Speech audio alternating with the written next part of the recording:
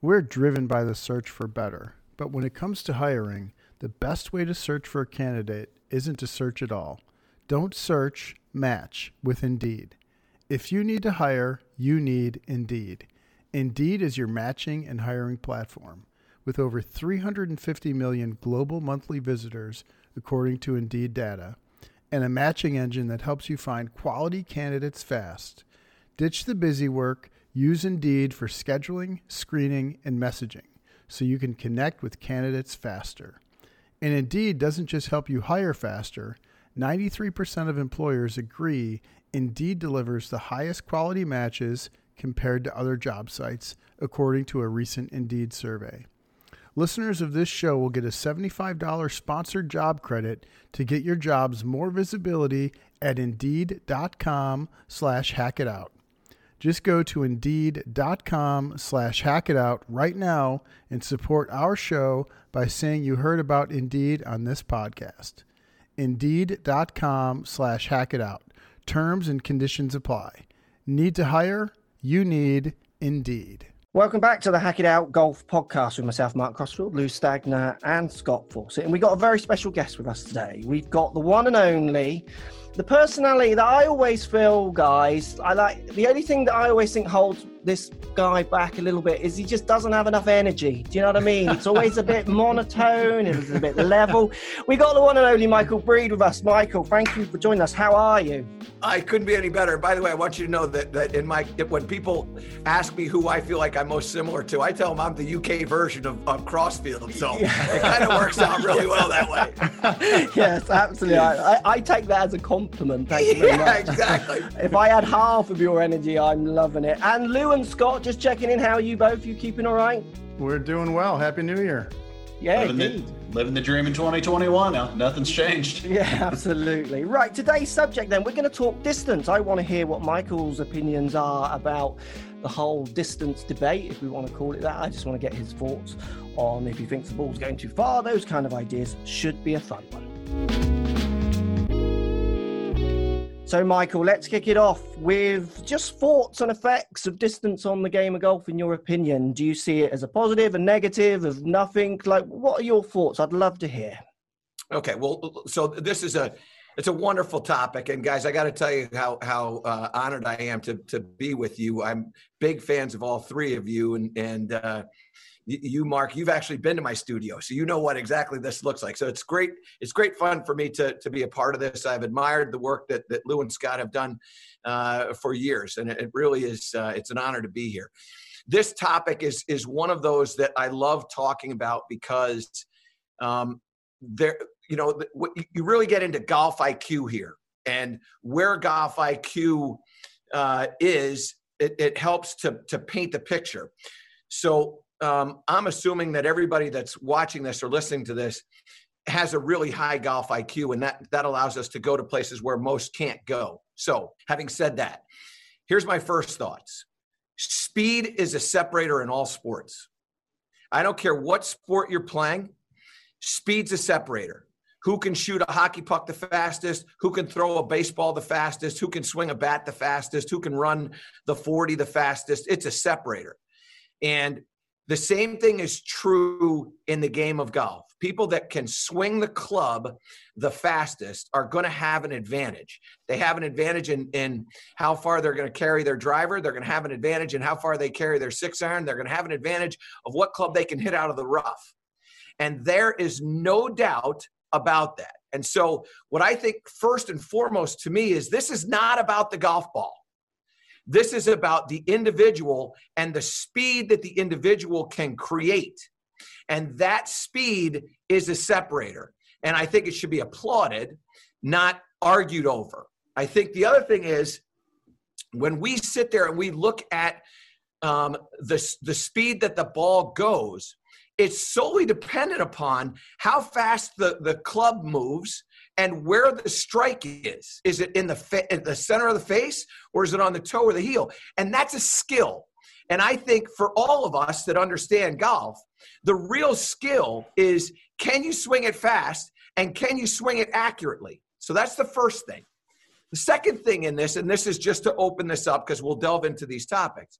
The second thing is this. The argument that people have over the golf ball going too straight, that's the one that really off, quite frankly. And the reason why is because we've been sold a bill of goods that is false. And the bill of goods that we've been sold is the following. The ball goes too straight. The ball doesn't go too straight. Yeah, it goes straighter, but it doesn't go too straight. What's happened is that by removing trees and by doing the things that we're doing in the game, we're inviting people to hit it on straight lines. We're not asking people to curve the ball. I grew up playing shots where I had to curve the ball. And in large part because I was swinging with heavier equipment. There's no doubt that the ball spun a little bit differently. But I had choices in balls that I wanted to play. I could play a Pinnacle golf ball that didn't spin as much and could go as far as a Balata golf ball.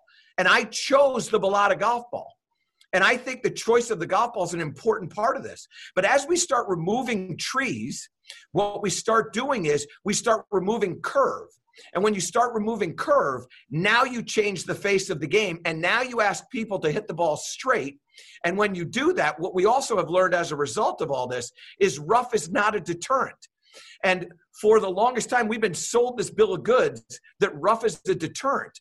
It's only a deterrent if you have low club head speed. At low club head speed, now you can only hit a sand wedge or a pitching wedge or maybe even a 9-iron. When you have high club head speed, you can do whatever you want. You go back to 2000 U.S. Open, Pebble Beach, Tiger Woods, 6th hole on the par 5, Roger Maltby calling this shot that Tiger Woods hits when he wins by a ridiculous amount.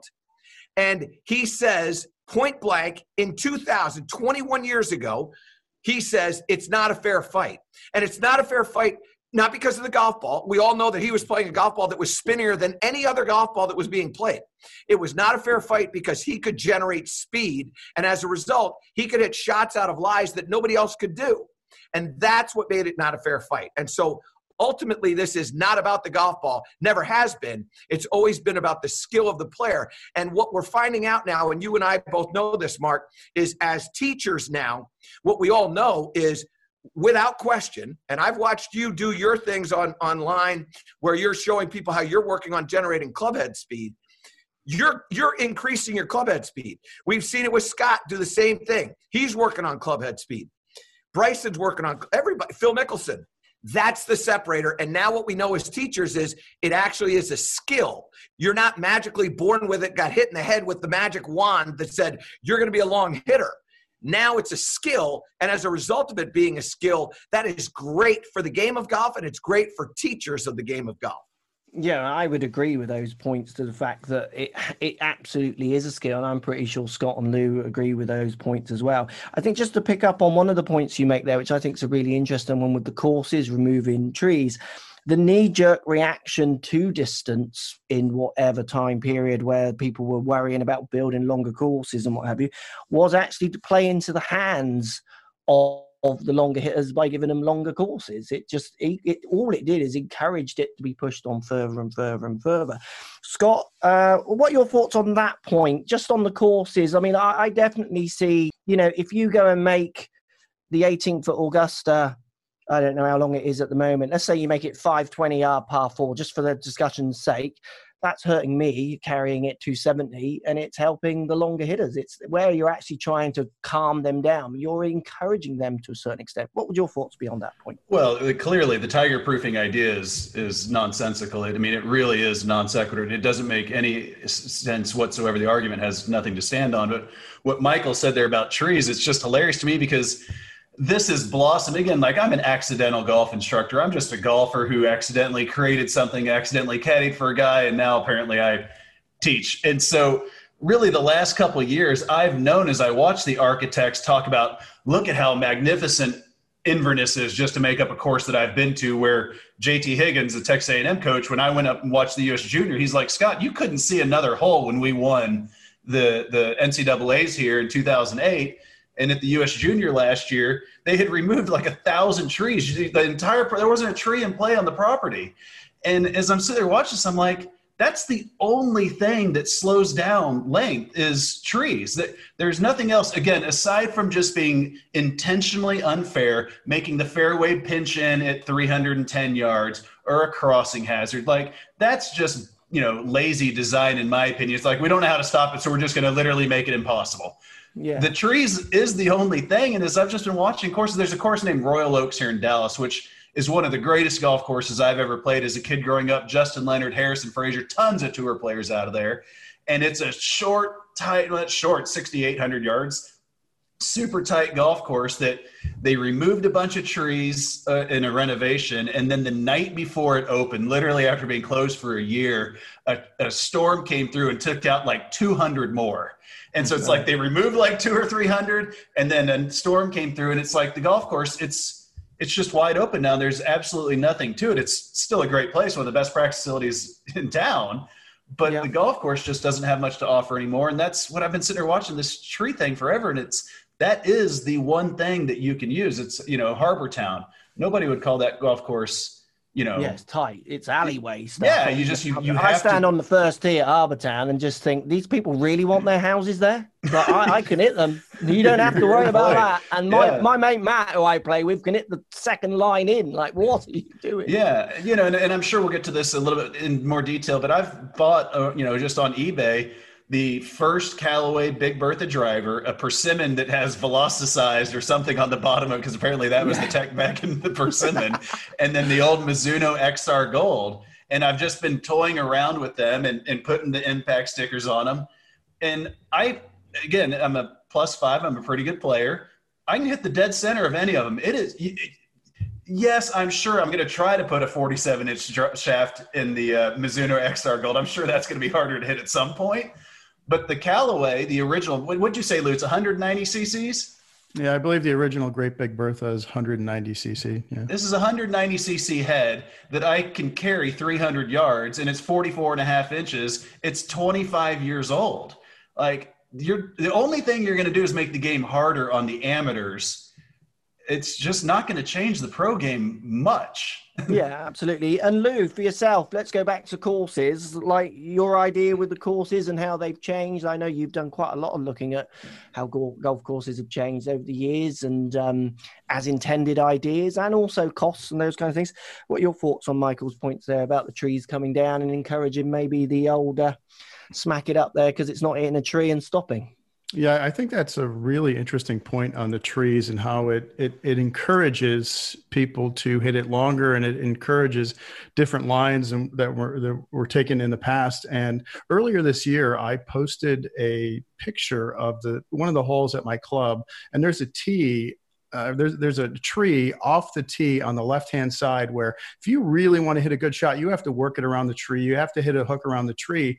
And Michael Clayton, who we'd love to have on our pod to discuss always this welcome, whole thing, Michael. right? He's always welcome. He reached out to me and he said, I don't like those trees like that where it forces you to hit a certain shot shape. And I just find that thought process interesting, where as more trees come down, guys are going to hit it longer because they're able to. They have lines now that allow you to hit it that length. And then for those that want to see more curve back in the game, it's interesting to me that they want all these trees to go away, because as Michael points out, when the trees go away, you're not forcing me into a certain shot shape.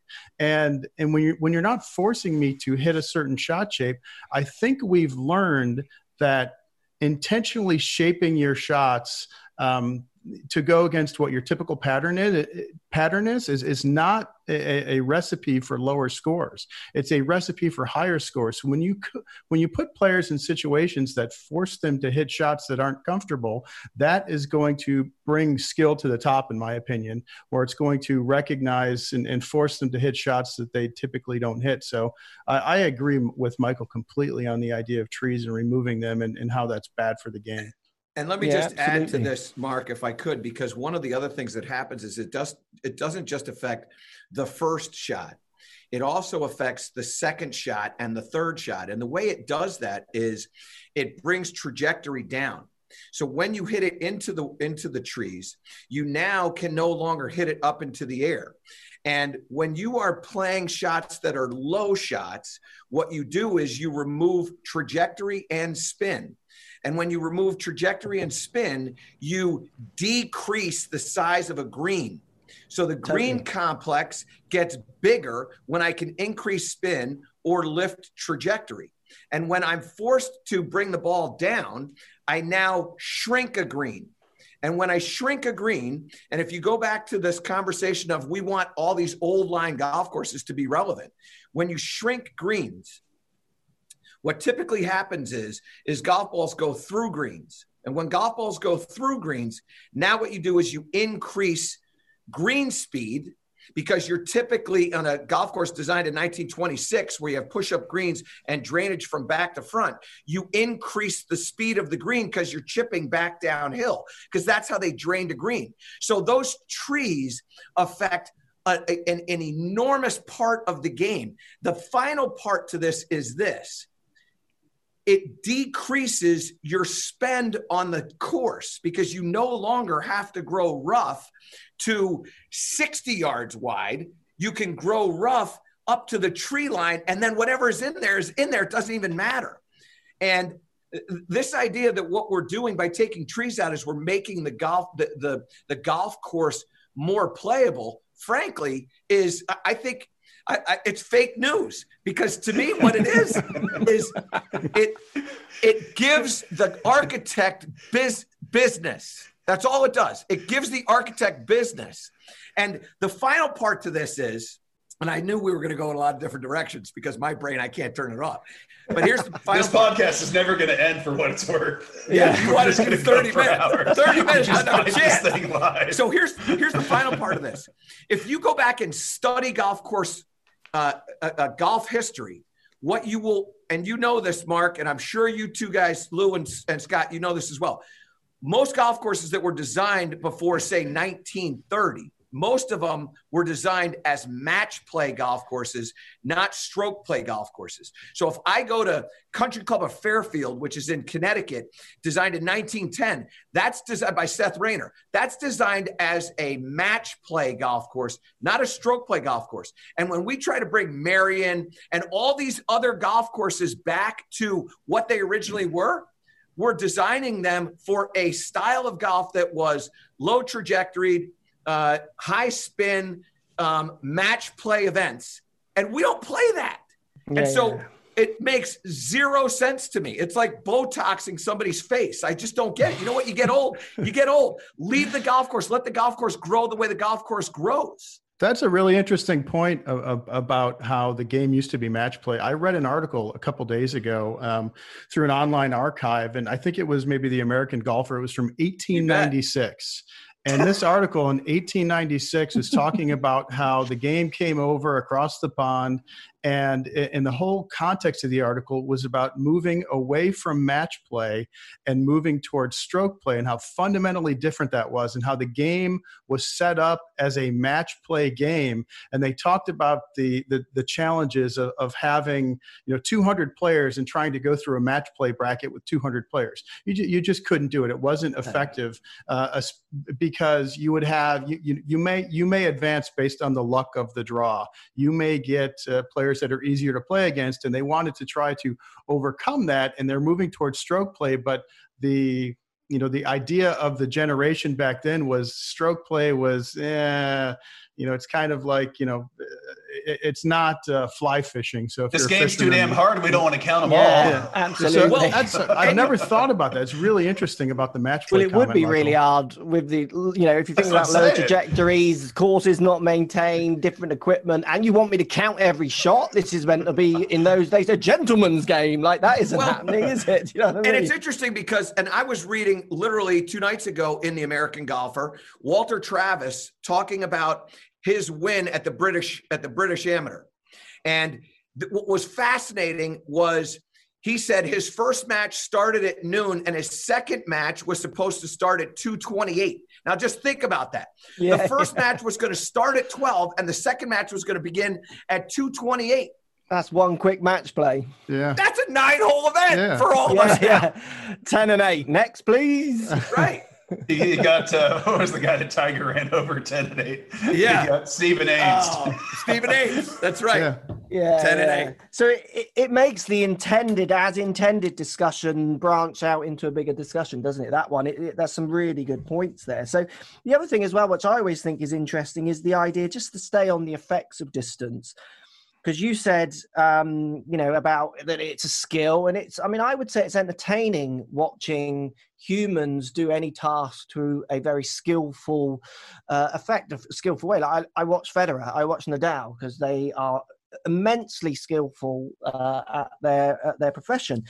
I always find it interesting when people say that they don't enjoy watching the players hit drive an X and drive in this. I would argue I'm the complete opposite to that, and almost your average golf watcher, they want excitement. Just imagine that par threes were 3 shots every time. Like, who's watching? I'd go and make a cup of coffee when they were playing a par 5, wouldn't you? 100%. And you think about this and you go, what brings us to watching golfers at the elite level? And to me, it's aspirational television. And aspirational television is when somebody's doing something that you can't, and you aspire to do what they do, whether it's hit it far or curve the ball or put backspin on it or whatever. And to me, that's one of the hard parts of the game of golf is everybody feels like they can putt. And so they look at putting as boring. But not everybody can hit a flop shot like Mickelson or a spinning shot like Seve Ballesteros or whatever it may be. And that's the part that you go, wow. I just think that what we have to learn to appreciate is when you start to embrace the massive speeds that these players can create now, what you start to realize is this is something that the average person simply can't do. They can't get their body in shape.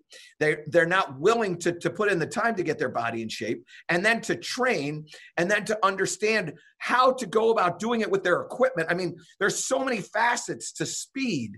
I saw a guy post on Twitter just yesterday saying the pro game has never been further from the amateur game ever. I'm like, what did you think? Nicklaus was like a +3. He was a +7 or 8, just like.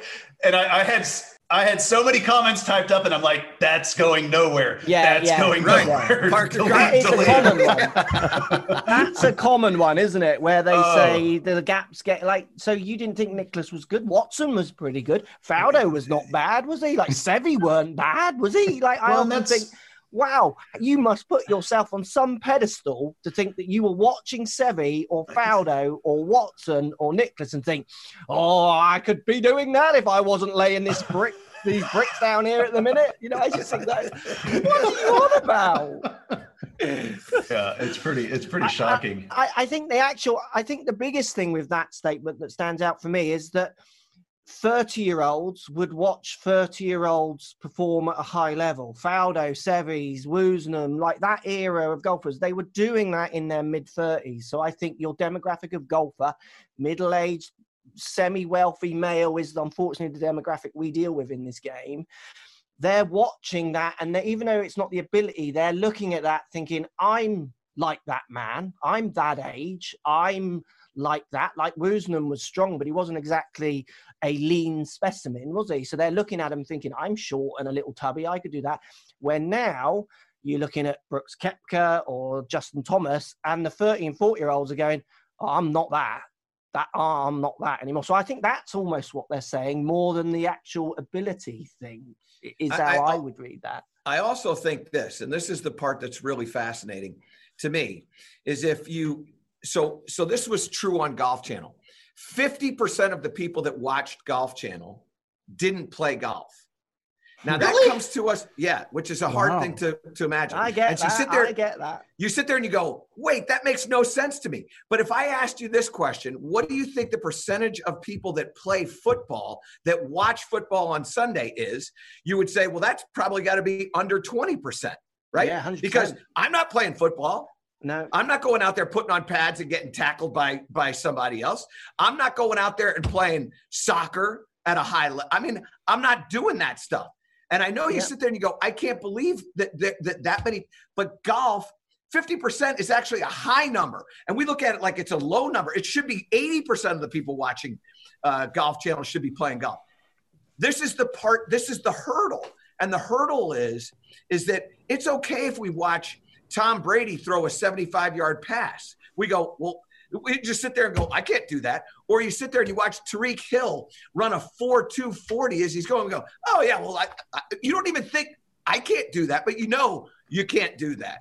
But in golf, you sit there and you go, well, it's unfair that guy can hit at 300 and I only hit at 240. No, actually, it's not unfair. That's why they're on TV and you're on your butt.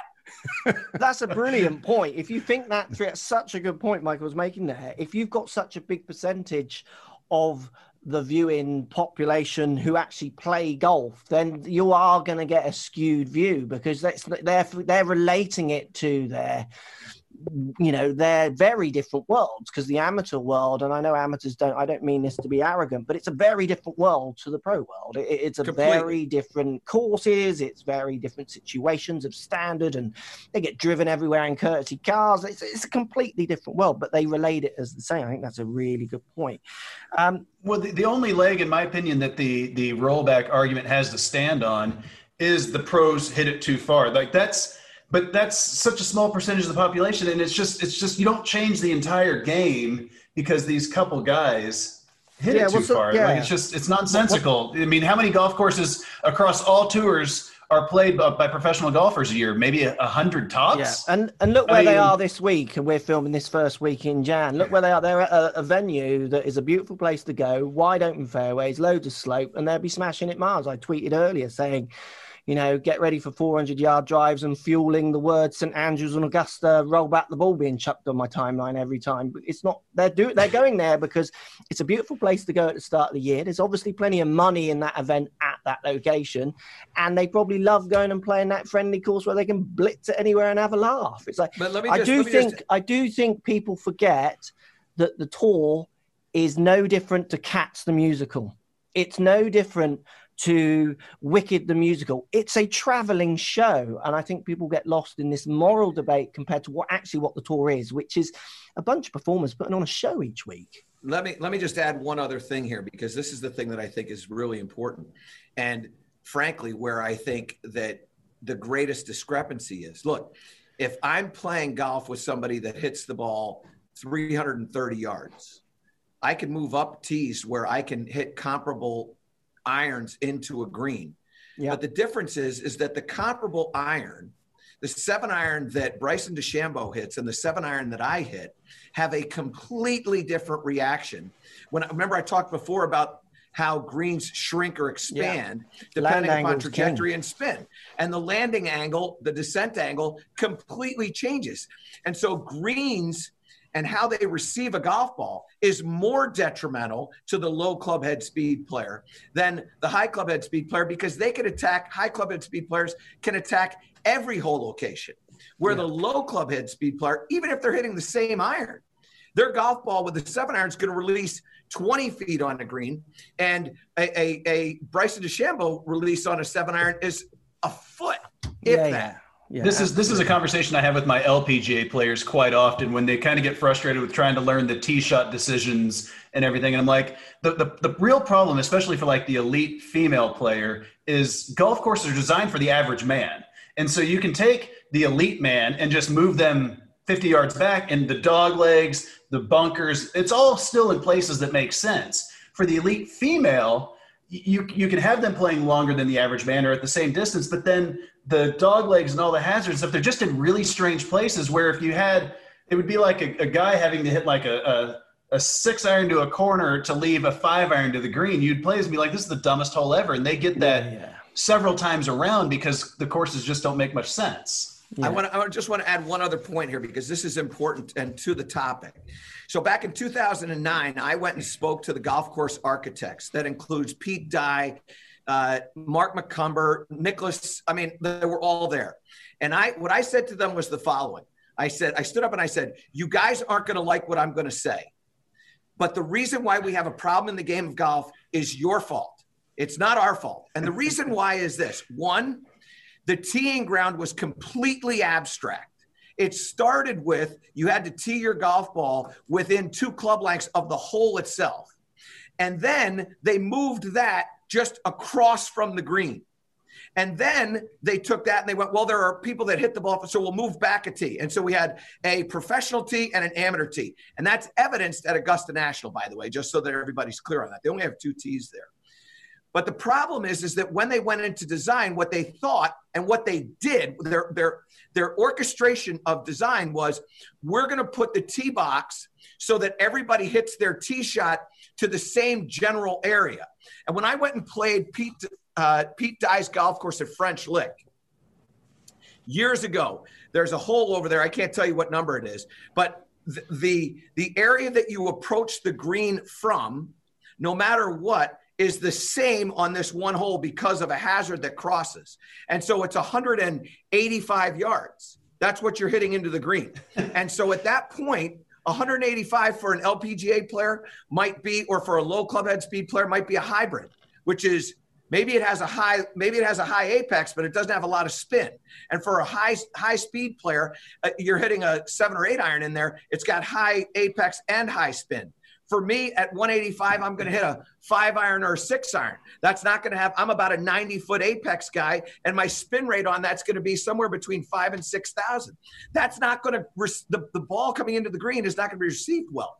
And there's an inherent flaw in golf course architecture because they don't think about club head speed. They think about the distance that the drive is going to go. And if they redesigned their courses based on club head speed, now everybody would have comparable shots in a 7 iron for the 100 club head speed player and a 7 iron for the 120 club head speed player and a 7 iron for the 70 mile an hour club head speed player. They'd all be in different places. That's how tees should be established.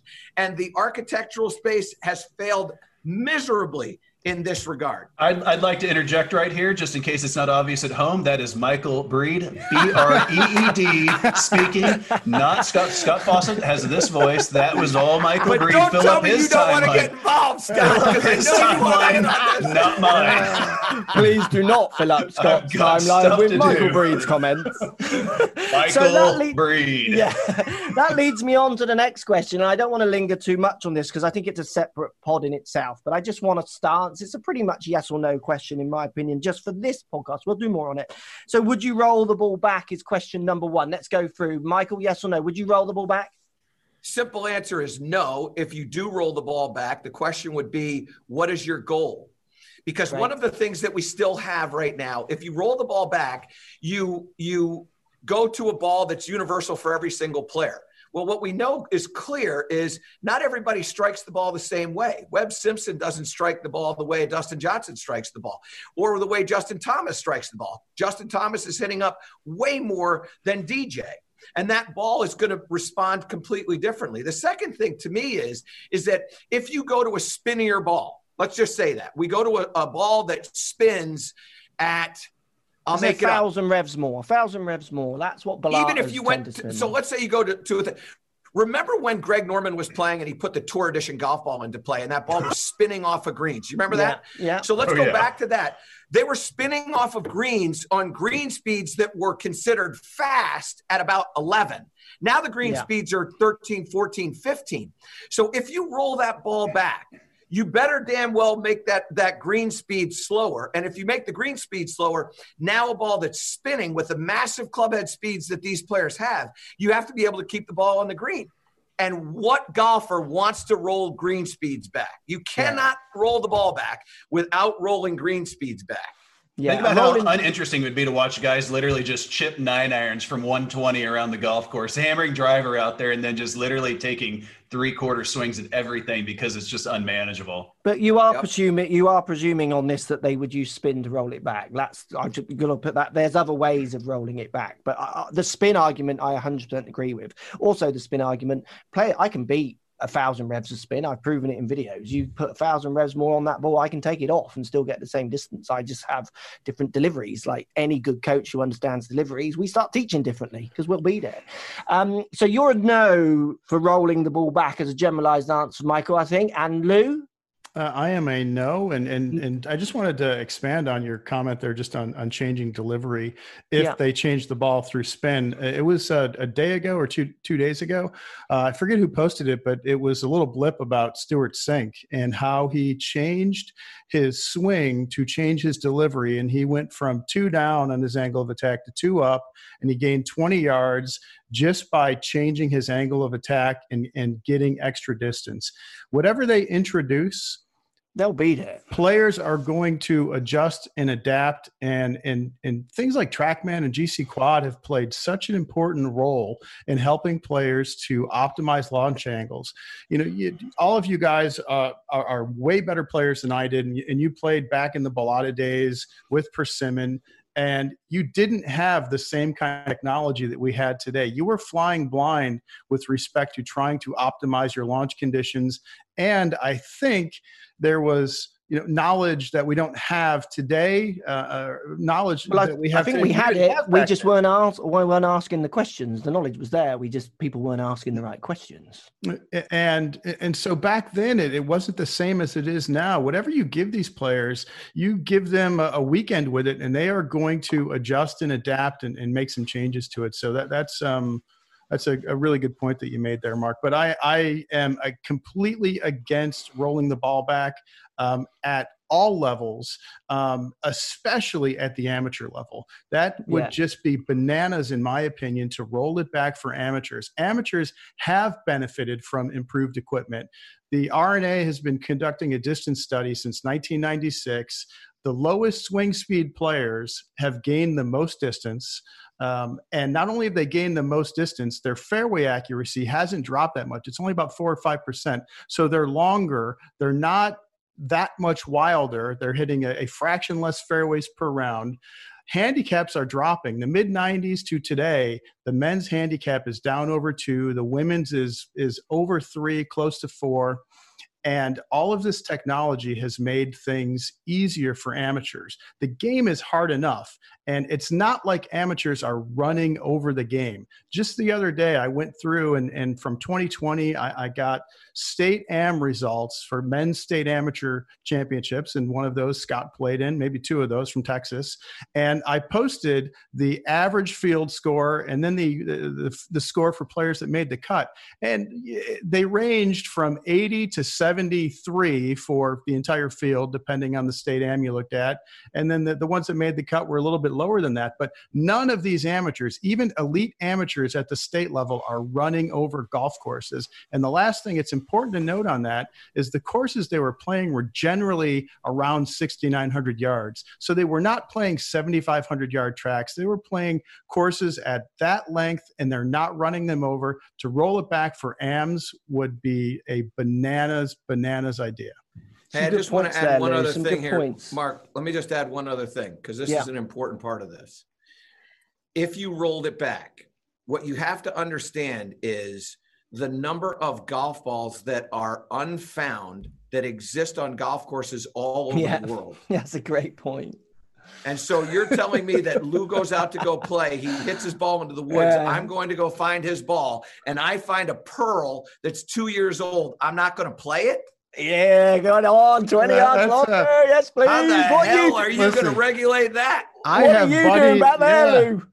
have some buddies that haven't paid for golf balls in decades, literally decades. They're in the woods all day. What are you doing this weekend? I'm going trolling for balls. It'd be an advantage to lose your ball, wouldn't it? Hope to find another. Just a little point there as well, which relates to something else we said in the pod when people say about the stat, like they don't relate to the modern game anymore like they used to. Think about what Lou's saying there in relationship to what I said about delivery. How hard is it for an amateur to change their delivery? Let's pretend the amateurs want to you roll the ball back and the pros work out that they now want to hit 9 up and present only 13-degree dynamic loft. So they've got ridiculously low spin lofts to get the most out of this high spinning ball, whatever it is. Your average amateur is not going to get anywhere near 9 up. So now you've just increased the skill gap between the elite and the amateurs, and people are using the rollback idea. And I'm not for or against rollback, just as you know, I'm kind of going to sit on the fence with it because I think there are some positives which we can talk about in We're talking to Switzerland.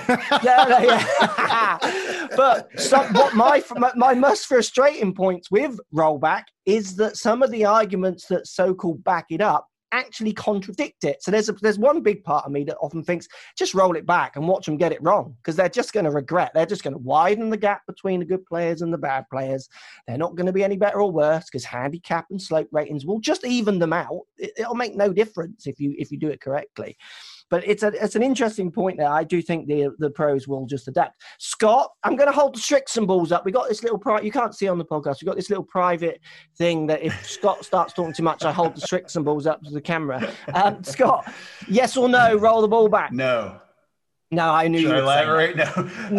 We'll do it on another. We'll do it on. I've got one more Hold on. question. I'll keep it to 1 minute. I promise. Oh, here we time him. But everyone. the same thing that what Michael was just talking about with finding golf balls. The exact same thing that exists with let's make the driver head smaller, which is another common one you see out there. First of all, again, as I've illustrated and I'll illustrate, the Big Bertha is not going to do anything to me. But most importantly, remember when they implemented the new grooves? I don't remember how long people gained the old grooves. People were grandfathers in, but it was you could use them even for like 5 or 6 or 8 years. I think from this to implementing the drivers. Nobody's going to be forced to go out and buy a $500 or $600 driver and not be mad. All the used drivers essentially now have no volume, or excuse me, no value. And then the other thing is that they want to the GCA crowd wants to bring the old courses back. Okay, fair enough. Well, how about every course that's been designed in the last 20 years, which are all of them in the nice neighborhoods around the world, which they're going to have something to say about this. Those footprints are huge because they were designed with the ball going 100%. Further. Now, if you roll the ball backward, the trigonometry is by definition going to go straighter. Those golf courses become absolutely 100% wide open pastures that, are going to be a joke to play.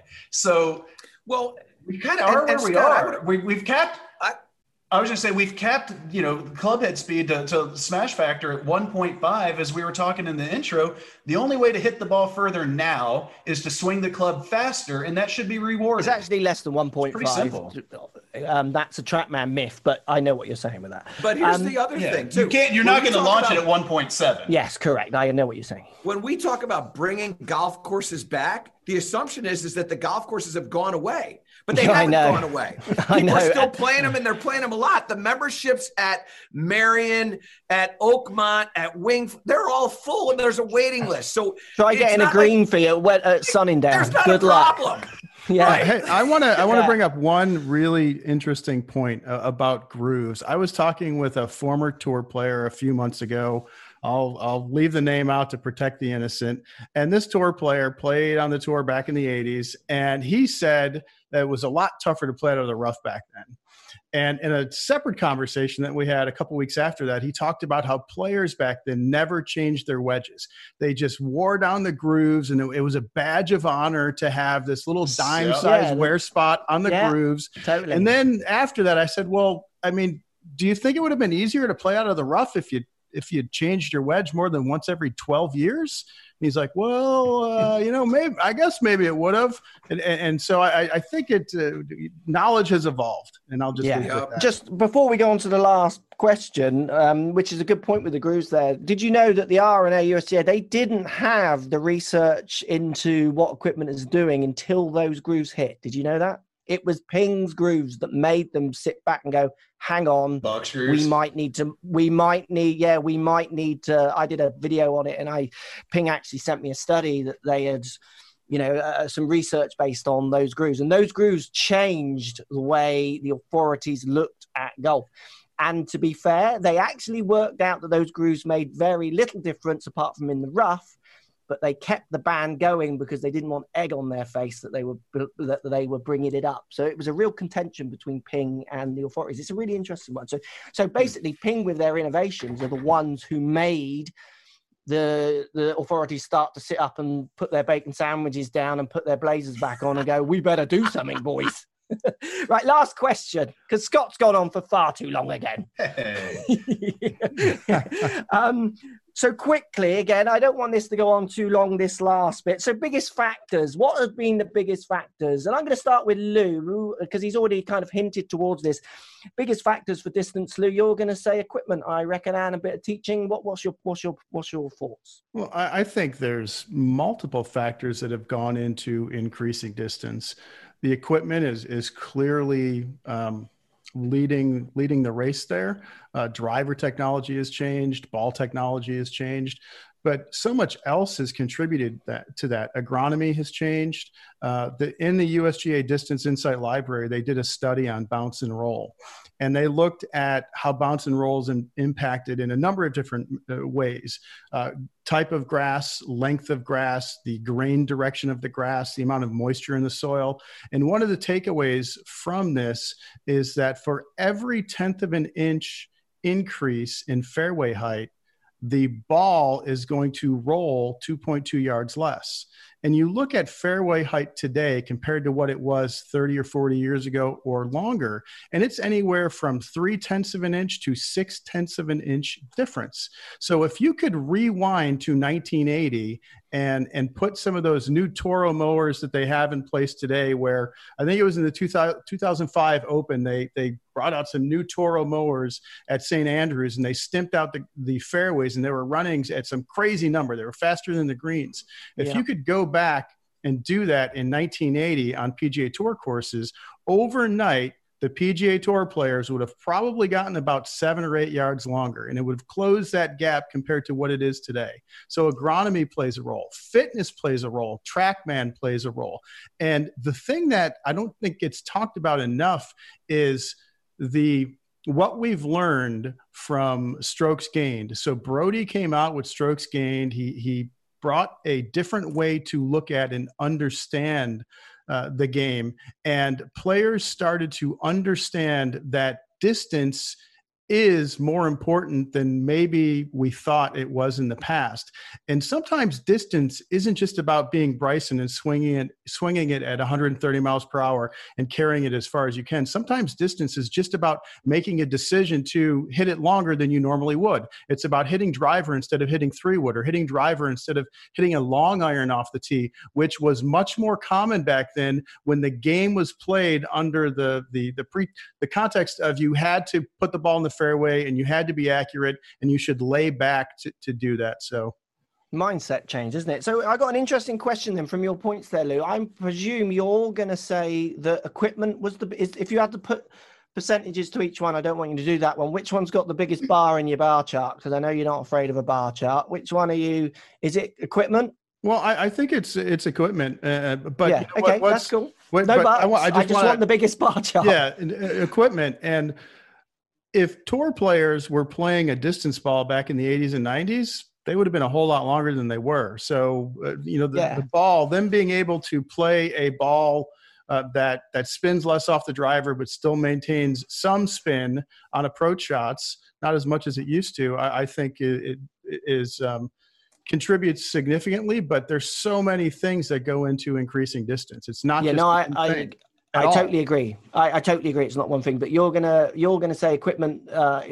Is maybe the biggest contributor. Yeah, I would hesitate to put a percentage on it, but I would say it's up there. Scott, just quickly, what would you give the biggest percentage to for the distance increase? Would you be putting it in distance or anything else? I think the club head. I mean, I'm not an idiot. I understand that the larger club head allows me to swing it faster, and so. That longer shaft at 47 inches, again, the Big Bertha, I'm going to hit that thing right in the middle of the face at 47 inches. Yes, I'm going to head it slightly more towards the toe and whatever, but not enough to actually try to slow it down. You throw that Mizuno MST head that I'm talking about that's basically the size of a persimmon head, you throw that thing out there at 47, and I'm probably going to swing that slower or not go to 47 inches. I understand that, but there's no way we're going back to that. So it's a moot point. I think equipment allows you to do stuff. Michael, where would you go? Would you go equipment or somewhere else? I think it's the aspirational mindset. I think that if you take all parts of golf, everybody's gotten better. Golf ball manufacturers want to make a better ball. They want to make a better driver. They want to make a better mower. They want that aspirational mindset is the thing that has been the greatest contributor. And what I would also say is the age of the game. So let me give you an idea what I mean by that. Back when the game was played at a very high level, we'll call it 1930, Bobby Jones. Bobby Jones is playing a set of golf clubs. If you've been to Augusta National and you've seen this, he played golf clubs that were pretty, but they had zero technology whatsoever. There was no idea of swing weights and the effect of swing weights. They had no idea of anything. There was no limit in 1930 on the number of golf clubs that you put into your bag. And in fact, back to another point, when they talk about the properties, the way you got to understand maintenance. The way they got a 5-gang mower from the 8th fairway to the 9th fairway was moving a bunker away from a green in its design, because the only way that you could get that mower from one fairway to the next fairway was to have a wide enough space to drive through. And so, believe it or not, getting your maintenance machines around the golf course was involved in golf course architecture. Well, now obviously we know that's quite a bit different. But my point to you is this: everybody's gotten better. So if you think that there's an issue with distance in the game of golf, then you have to put the responsibility on all facets. And that means that you have to take away aspiration. And if you take away aspiration from anything, I don't care what it is, you take aspiration away, then whatever it is will fail. Because if you limit, like if you say to us, we can't make a better widget, then the widget business will go out of business. And what will happen and what will be created as a result of rolling the ball back is the game will die. It will literally die. And there's so much evidence to support that. BREED. MichaelBreed.com. Don't forget my website, MichaelBreed.com. That's it. I mean, I wouldn't say as far as it would die, but I hear the point. I do think it would have some very big, I think there would be some big questions around it. I mean, my point, I think, with asking about what's the biggest contributing factor, I always think it's interesting, that we don't know that answer. That's a problem. Because we can't have a proper real debate unless we know what is the biggest contributing factor. Because I also think, like Michael, this one is not Lou and Scott as well, but as a fellow coach, I see students at the moment, and with things I'm learning with my force plates, what I've learned over the years with my understanding of now aerodynamics, where I came out of all education not understanding aerodynamics in any way. I don't think, like, you take 10% off the ball. I think I've got 40% still to give to coaches as I keep learning, to pupils as I keep learning. Like, I don't think you can beat me as a coach. Like, I literally think at the moment it's getting to a stage where, I actually think, and I'm biased because I'm a coach, but the coaching gets played down and doesn't enter this discussion enough. It's always roll the ball back for, environmental ideas of sustainability and so on and so forth. So it's about the architect and it's about the traditionalists. Well, I just think, take 10% off me, give me 2 hours in my studio, I'll find 10% back. It might not be as easy, I might have to relearn some skills, but I can teach my new set of juniors those skills in no time.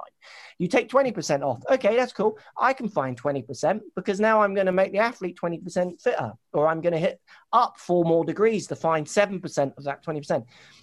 Coaching isn't even scratching the surface because it was so late in coming because of the technologies that we didn't have back in those days. It's a marriage. The coaching is what the coaching is because of the launch monitors and the simulators. And it's also what it is because of the equipment. And you don't think that if you roll the ball back that the equipment manufacturers are going to figure out how to take the MOI and shift that, or take the center of gravity and move that, or expand loft or hotspots or whatever. What you're dealing with is the game. The game was a pretty game, and now it's a knowledge-based game. We don't think about, like, as a coach, we used to go, you want to hit the ball farther, you got to turn more. You got to swing harder. And now we go, well, no, we actually know some things that will help this. Let's lengthen the shaft a little bit, and let's do some other things. Understand how to use the ground and jump off the ground. We used to think you had to keep your feet in the same spot. Yeah. I mean, like, The Titleist guy, what's his, the young guy who jumps. I always forget players' names in podcasts. Justin Thomas. Justin Thomas. Just Justin Thomas. Like his dad did an amazing job, didn't he? To not teach him to stop jumping is like testament to how good his dad is as a coach. How many people would you have sent that young boy to, didn't have a father as a coach, who would have got his legs pinned or feet pinned down to the ground? And that's where I think, when it comes to the biggest contributing factor for me, I don't think some of the biggest teeth have even started to show yet, because I think coaching is still so young, and there's only a selective amount of coaches that I would send a protege of mine to if I couldn't help them. And I'm sure not to be disrespectful to coaches, but you kind of know where I'm going with that, Michael. The one thing I'll add in is, we want to act like this is a solved science. We're still figuring this stuff out. And I hadn't really thought about it until I was watching something with Sasho just yesterday, where he's talking about spining the shaft. I paid $75 last year to have a shaft spined in my driver. And he's like, don't butcher if I butcher the words, but the forces and torques, he's like, they're all over the place in the shaft. It's totally arbitrary. And I'm like, yeah, but how many people spine the shaft? So it's not like this is all, we're still learning. This is like the beginning 100%. of the deal. I want to just briefly rewind to one thing. Michael, you brought up some really interesting points about aspirations, definitely giving me something to think about in a different way. And when you started to talk about the age of the game, I thought you were going to talk about the age of players. And that's one thing that doesn't get brought up very often. And back in the late 90s through the early 2000s, the average age on the PGA Tour was about 36. It's down to about 31 now. And in the Distance Insight Library, they have a study that they did on how swing speed and ball speed and distance change as we age. And the model that they have there, based on tour data since 1980, is, as you age, every year older you are, you lose just over a half a yard of distance. So as the age on tour has dropped, that's another one of the contributing factors. If the age on tour was still 36 years old, the distance would probably be about 2.5 to 3 yards less than it is now, just based on that simple math. So that's another factor that contributes to this relatively complex problem of all of the things that are contributing to distance gain. You make a great point, and this is years ago. I'm going to say more than 5 years ago. We did a study with Golf Channel of the average clubhead speed at the NCAA men's tournament versus the clubhead speed at an average PGA Tour event. And at the NCAA, it was 5 miles an hour on average, 5 miles an hour faster than a PGA Tour event. So your age thing, right on point. And I can remember people saying then, well, they'll learn when they get out on tour to find it. It's like, no, they're just faster. I remember saying in the late 90s, early 2000s, that Tiger would not break Jack's record because of himself, because of who he was going to bring into the game. And it's just, he didn't break it for a few other reasons, but you just look at, DJ and those guys. That's a bold prediction, Cotton. But it's just, again, like, this is what Andy with the fried egg always does, but it's the athlete, because he's trying to mock us. It's like, it is the athlete. Yes, you're right. It is the athlete. At a minimum, it's the age of the player. It's also the mindset too. Look, the fact of the matter is, you say it's the athlete. It's not just the physical composition of the athlete. It's the mental composition of the athlete. It's the finances that these players are playing for. The amount of money that these players are playing for nowadays. Every shot doesn't matter. Every shot doesn't matter now. Every shot mattered for Lee Trevino in 1967 because he wasn't making the dollars. So by definition, it was a more conservative mindset. Nowadays, every shot doesn't matter. If you play great, you hit it at a flag. If you play like crap, you hit it at a flag. You just hit it at a flag, and it doesn't matter because all you have to do is be on for 20% of your tournaments. That's all you got to do. You guys know this well better than I do. Well, Victor, when we had Victor on a couple of weeks ago, he said he basically didn't say that, but he said that. Because Scott was asking him questions about being nervous and what have you. And he was just like, he was basically saying, I'm good enough to earn enough money. If I keep going like I am, I'm good enough to win the tournaments I want to win. I don't need to win them all. I can chip them to 10 foot rather than trying to chip them to 6 foot because I just want to get 10 foot rather than duff it in the rough. He was just good enough. He wasn't panicking, like you're saying there. That's good. Really good discussion, guys. I think we've done well there. This is a little known fact. The follow-up to Mark Grote's book, Every Shot Counts, is that actually every shot doesn't matter. Right. Yeah. Every shot doesn't matter. It's part two. Yeah. Last thing, to Michael's point, it's amazing how they don't just play for more money today, right? It's not just larger prize money. The amount that they make, put in context of median household income. I put something out about this. Back in the day, if you were 150th on the money list in 1980, you made about what the median household income was in the United States. Which is, today it's about $60,000 a year, a little bit over that, to put it in perspective. So if you were the 150th best player in the world on the PGA Tour in 1980, you made about what the typical household made. Today, as the 150th best player on the PGA Tour, you're going to make about 10 times what the median household income is, which is about $600,000 a year. So it's changed significantly. And to Michael's point, I think of it like a poker tournament players, right? They don't need to cash every single time. And as a matter of fact, they're probably better off if they are trying to make a couple of big scores rather than try to make a whole bunch of. I got 2 words for you. Yeah. Jim Herman. I could say Jim Herman. Yeah. He misses every other cut. He wins once a year. That's right. Okay. Yeah. Well, that's a brilliant couple of points there. Thanks. I love that. That's fantastic. I think that really puts it into perspective. Knowing that you're earning 10 times than the average person in the States, I'm going to stand on every tee and blooming send it. Thank you, Michael, for your time. As always, a pleasure. If you could just raise the energy a little bit on the next podcast, I'll appreciate it. I'm working on it. And Lou, thank you. As always, great point. Scott, thank you. You were quite controlled there. And all comments about rollback can be pointed towards Mr. Michael Bree. Thanks for listening.